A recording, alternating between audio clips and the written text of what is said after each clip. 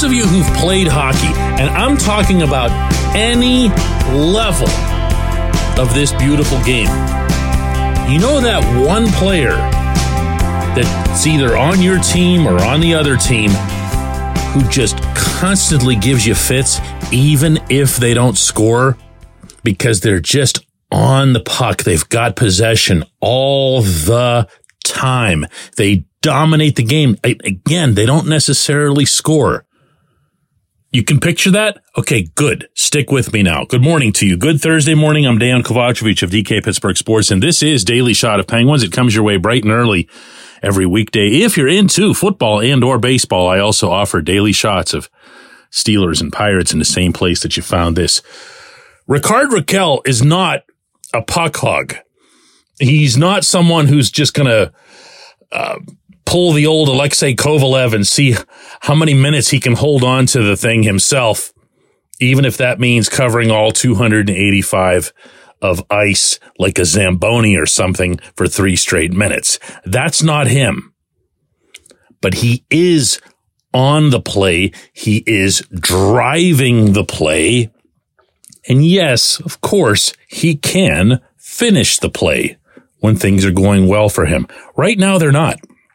They're not. We're 6 games into this season, and the team is 2-4, obviously not great, and he's got 0 goals and 1 assist. And it would be easy to say, especially when you factor into that just before the last game, he was replaced on the top power play unit by Brian Rust, that, wow, this is really something that's a problem. This is a concern. It's not. Okay? It's the exact opposite. And I'm going to explain what I mean by that, other than just being someone who really, really, really admires Rakell and his game. So far, through these 6 games, he has, and if you don't care for advanced stats, just listen to me, okay? He has a 67.14 Corsi for percentage. That's in all situations. If that means nothing to you, think of it this way. When he's on the ice, the Penguins are generating 67.14% of the shot attempts, meaning between them and whoever they're playing. The Penguins are generating just a hair over 2/3 of the shot attempts. That is the highest such figure on the roster among players who've been with the team through all 6 games.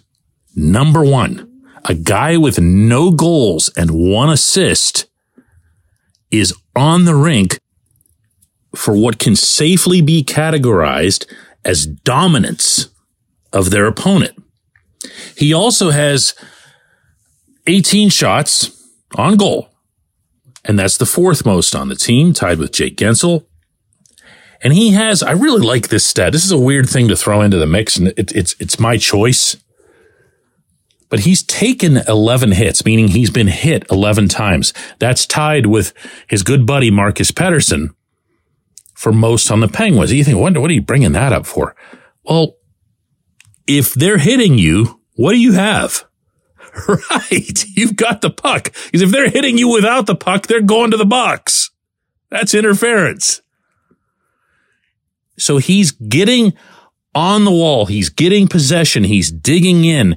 He's finding a way to poke the puck loose, get it out where it needs to go, and to win battles, as both Evgeny Malkin and Riley Smith will passionately endorse. They really will. They've loved, both of them, playing with him.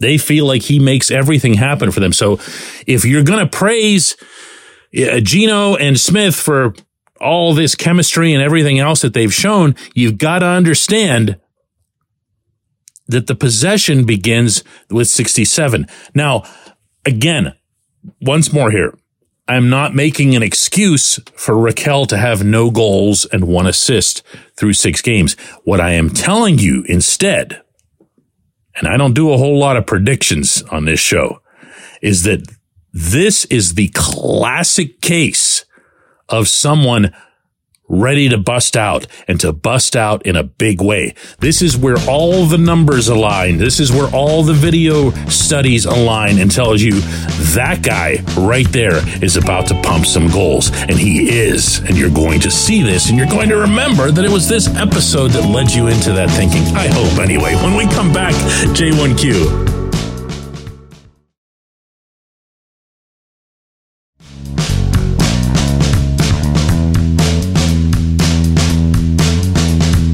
Today's J1Q comes from Eric, who says, DK, we all know Jeff Carter shouldn't be playing.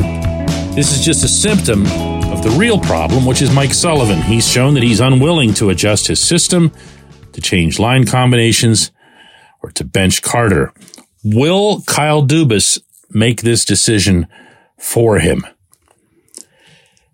The clash between Sullivan and Dubas over Carter has been cited so many times, including by me, I'm not some exception to this, that it almost feels like someone should make a movie trailer out of it. You know, not the full movie, just the trailer so that we can get a glimpse of what it'll look like.